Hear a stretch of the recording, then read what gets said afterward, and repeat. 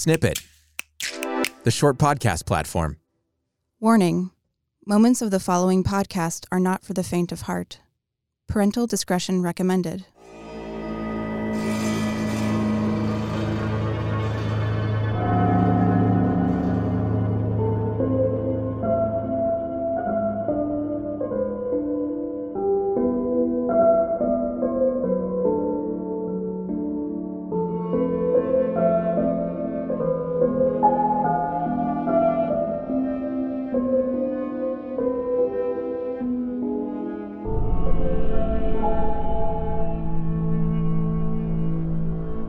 Welcome back to Ghosts and Legends, Haunted Ships. I'm Cris August.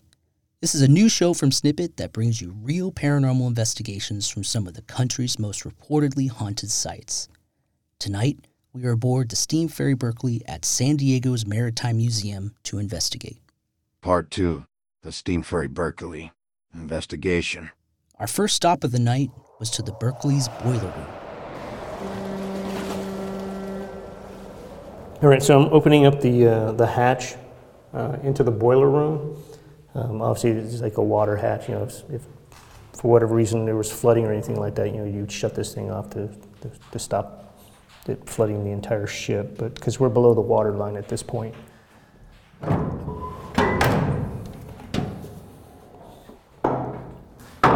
So a common sensation here, and if anyone ever feels that when you're walking, especially if you're at the back of the line, if you're walking with the group, people will commonly feel like they're being followed, that there is something really creeping up on them, looking over their shoulder.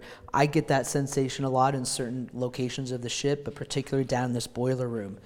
Don't be surprised if you feel that while you're walking along.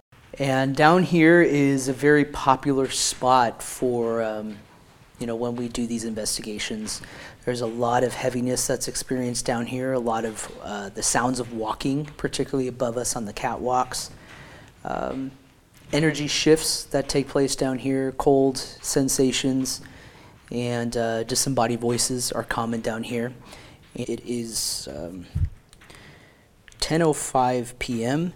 We are down here in the boiler room of the Steam Ferry Berkeley. And we're going to go ahead and go lights out. Then it was time to get quiet and listen for a while. What does this mean when we need to get quiet and we need to listen? Well, we often consider this settling, or let the environment settle. This means that we need to get ourselves in a comfortable, relaxed state and position so that we can all be attentive and utilize our senses and be in the moment. Now, right off the bat, just as we were letting ourselves get settled in our environment, I picked up on some strange disembodied voice, and in that moment, I swore that it sounded like a female voice or some high-pitched, childlike woman. And interestingly, we were able to capture it on the audio recorder afterwards back in the studio.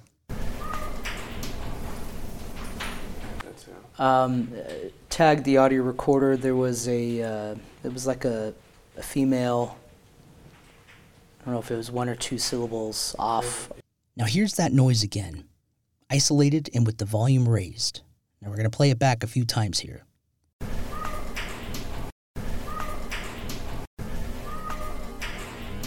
Now to me, it sounds like, at the very least, a one syllable, either a hi, hello, or a help.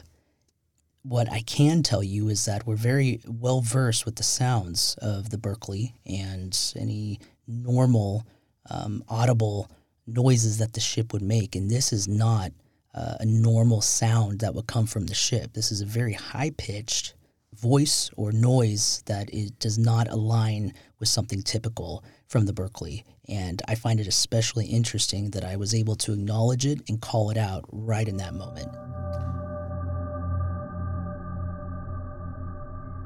This is Chris sitting over here by myself. I think the rest of the crew went to the other side of the room. I'm hearing a lot of footsteps and like a weird growl. A lot of vibration down here, at least on my end. I really don't like it by that door. I'm just it's like you're being watched from that corner. I feel very drawn to it. There's something it's just watching from there. And normally I feel pretty comfortable here, at least towards the door, but for some reason I'm feeling a little uneasy. Yeah, something's just watching. But it's not coming forward, it's just watching. Immediately thereafter, our sound guys started to pick up fluctuating radio interference on our mics. I'm picking up radio interference that's growing. Yeah. There's like a rising radio interference that's picking up on the lab receivers. That interference just disappeared, by the way. Did it? Yeah. So I'm not moving and I'm hearing it fluctuate. Huh. A few others in the crew also started to feel very bizarre down there. I've got a whole tingle in my whole body. I feel really, really weird. That's so funny. I was just going to say, my whole left hand, I just started clenching and tingly all up my arm. Yeah, I feel like almost twitchy, like I feel completely bizarre. Yeah, my arms feel cold. Well, that's not at all creepy. This shadow right here just seems like it's just moving closer and closer towards me. So we decided to leave the boiler room behind and move on to a different location. Next stop from the boiler room, we're heading into the engine room, which is directly attached and connected to the boiler room.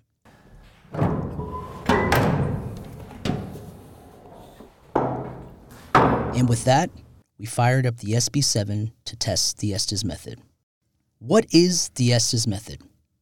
Well, the Estes Method was first used in Estes Park, Colorado, of the Stanley Hotel in 2016. This was utilized by Carl Pfeiffer, Connor Randall, and Michelle Tate. What this means is that we're using what's called an SB7 spirit box, commonly used by investigators in the field. What this is isolated noise from the SB7 spirit box, which has a listener, or also known as a receiver, and the device will sweep AM/FM frequencies, and the feed is then provided to the listener. The listener is only able to hear what is coming through the SB7 device. They cannot hear anything else. They must be using noise-canceling headphones. Other individuals participating in this experiment will be present nearby, and they will be asking questions in hopes that the receiver will be able to respond directly to those questions. Hey, dummy. Hey, dummy. Who's a dummy? You calling me a dummy? I think you're a dummy.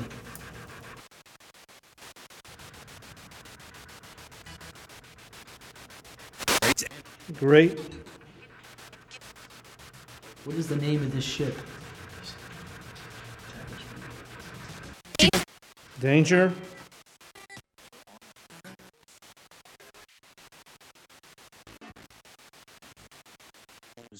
Are we in danger? Or are you in danger? You know better.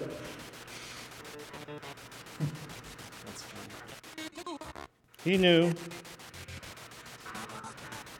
Where did you travel on this ship? Is there a city you can identify?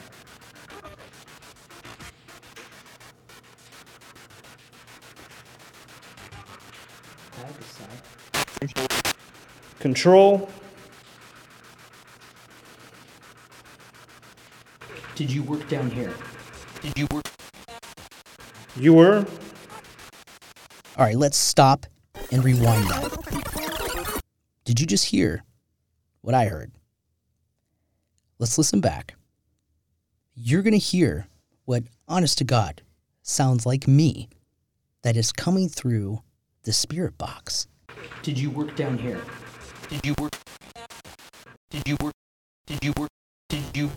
Now, how is that possible? I want to make a note that we are all mic'd to our own audio channels. Mike, who is listening on the spirit box, he is lined directly to the spirit box. I am not linked or connected to the spirit box whatsoever. Now, when you listen back to that, that voice sounds identical to me. Now, back here at the studio, we've been dissecting this, and we've been just racking our brains trying to figure out how in the world is that possible that what sounds to be my voice coming through the spirit box. I did ask the question, did you work here? Now, to be fair, we did look into this further. It is possible that radio, being radio, that somehow my voice got scrambled into the frequency. How likely this is, we're not quite sure. But we do want to point out that it is a possibility. I can tell you, in my years of experience, I have never heard that before. Help us understand.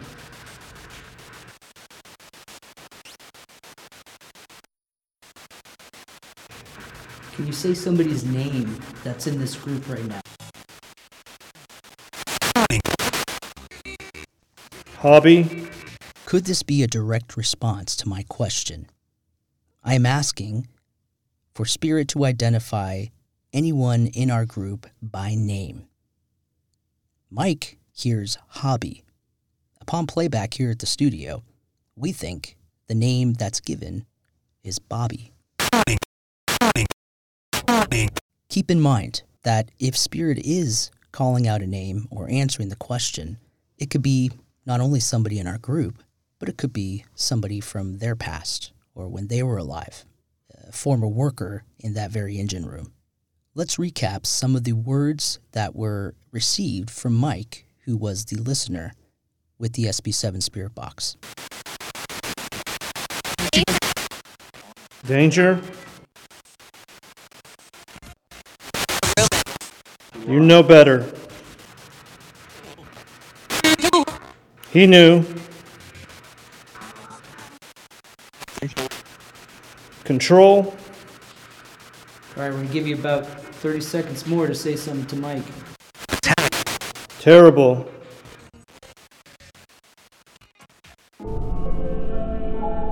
Time is 11:13 p.m. We are here in the staff break room, Steam Ferry Berkeley. This is the site of the former lavatory where the only documented death on the ship took place.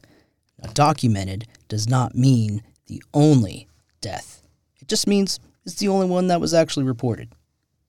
To give you a visual here, our crew and I are sitting at the table in this lavatory, which is also today a break room for the crew. Just nearby is this hallway where we have the REM pod stationed. Typically, before we get ourselves situated to conduct a session, we always do what's called an EMF sweep. And that means we're sweeping the environment to check for any ongoing or consistent EMF frequencies that trigger our devices. Upon doing a sweep of the environment, we did not find any ongoing EMF currents that would trigger our devices. So the REM pod is currently in the hallway, and there is nothing that is interfering with this device. Here's my colleague, investigator Mike, with the legend of John Norbaum. In October of 1911, again, it was transporting people from San Francisco to Oakland when a mining engineer by the name of John Norbaum was down in the men's lavatory, and there were rumors and things like that, whether it was an intentional thing or if it was unintentional or if it was just an accident. I kind of tend to lean towards the accident piece, where he had a vial of nitroglycerin in his back pocket, and for whatever reason, he got moved into the ship itself, and knocked the vial, dropped to the ground behind him. Big explosion, blew off his entire backside, and injured 5 other people that happened to be in or near the lavatory at the time. But he's the only known casualty from that that I've ever been able to find as far as newspaper articles. Our REM pod started to go off intermittently as we spoke to John. Wow. Got another hit.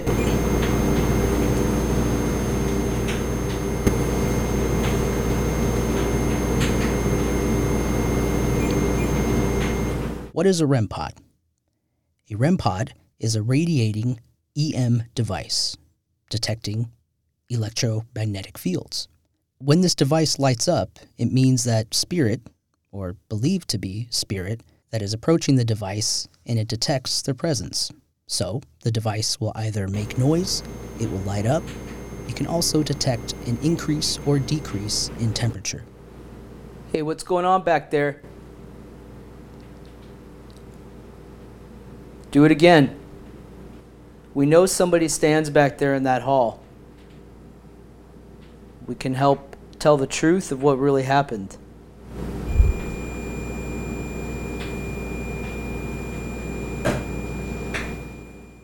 Keep going. We're listening. I'm feeling, it's a pain in my chest, but feeling a little nauseated. But of course, I got these EM pumps nearby. John, when did you die? When was that? So I asked a pretty direct question. When did you die? Pretty simple, right? Now you're going to hear in the background the REM pod. It's going off. You're going to hear a long tone, an ongoing tone, and then you're going to hear some intermittent beeps. The long tone is an EM reading. The short tone, or the intermittent tone, is the temperature.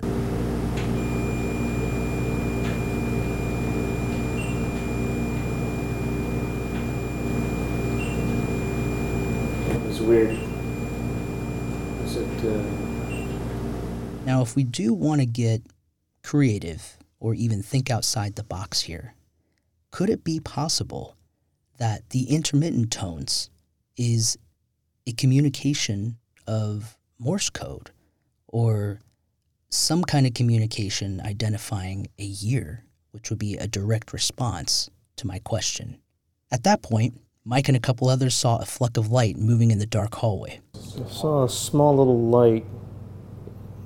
It moved from here to here. It was in the hallway and it moved here, here to here, like that. But I keep... Come on out, John. I keep feeling that he's like just on that other side. You know, he's just over there and he doesn't want to come out. That dark hallway is notorious for shadow apparitions and movement moving through the doorways. And with that, it was time to bid farewell to John and to the Steam Ferry Berkeley. All right. Good night, John. We're done. We're done with you. Later. And that concludes our investigation of the Steam Ferry Berkeley.